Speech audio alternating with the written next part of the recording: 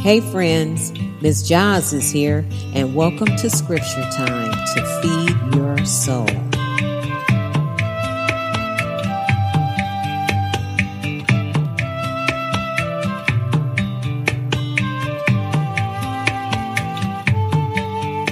Hey there. In the last episode of my story, part 5, I shared with you how an 8th grade classmate shared the gospel message with me. And then she gave me a brand new paperback Bible, the Living Bible. Unbeknown to me at that time, God was trying to get my attention through an 8th grade classmate. And I also shared with you how a certain part of this new Bible sparked my interest. But my interest in the Bible didn't last. Back then, my interests and desires were more worldly.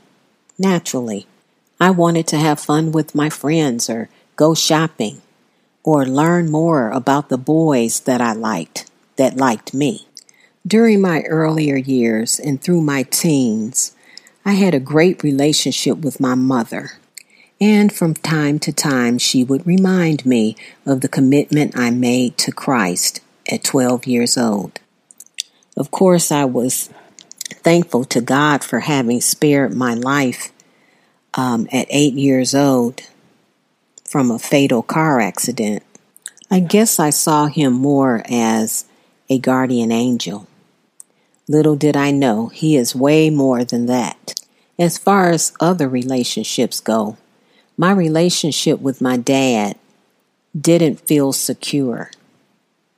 But sometimes he would come around and take my sister and me to a carnival, an amusement park, or the racetrack. He also attended my graduations at school. My conversations with him were usually limited to whatever activity we were engaged in at the time. And so we did not talk about personal issues or feelings or problems as I did with my mother. My divorced parents would be cordial toward each other, at least in front of my sister and myself. But I knew there was resentment on both sides. Even though my mom spoke negatively about my dad, she would still encourage me to have a relationship with him. But she would also recount the troublesome times of their marriage. I had empathy for what she went through. And over time, I believe that seeds of unforgiveness and bitterness were sown into my heart toward my father.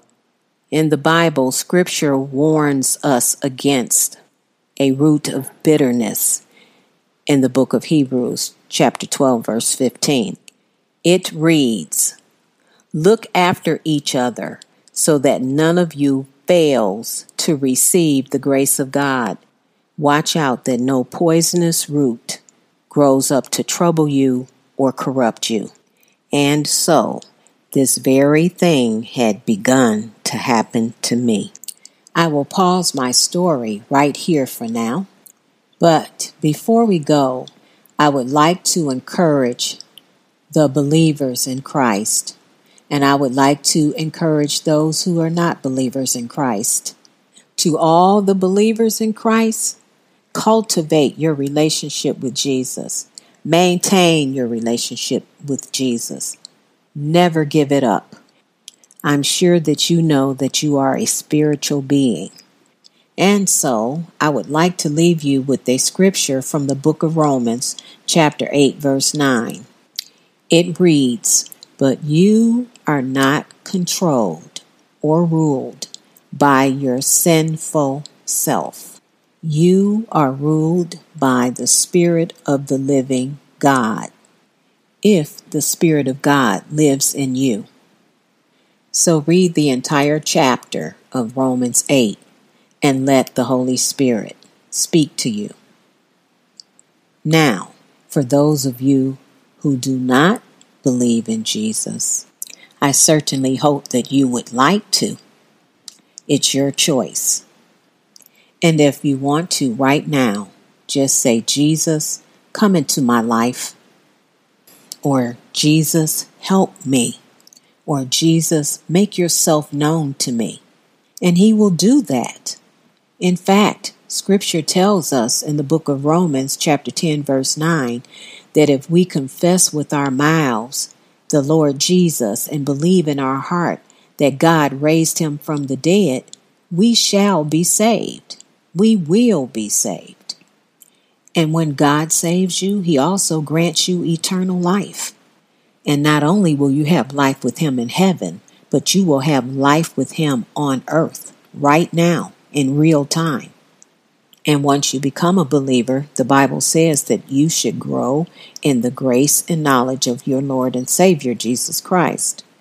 So if you would like more information about your new faith and about Jesus and how you fit into his plan, check out internet resources in my show notes.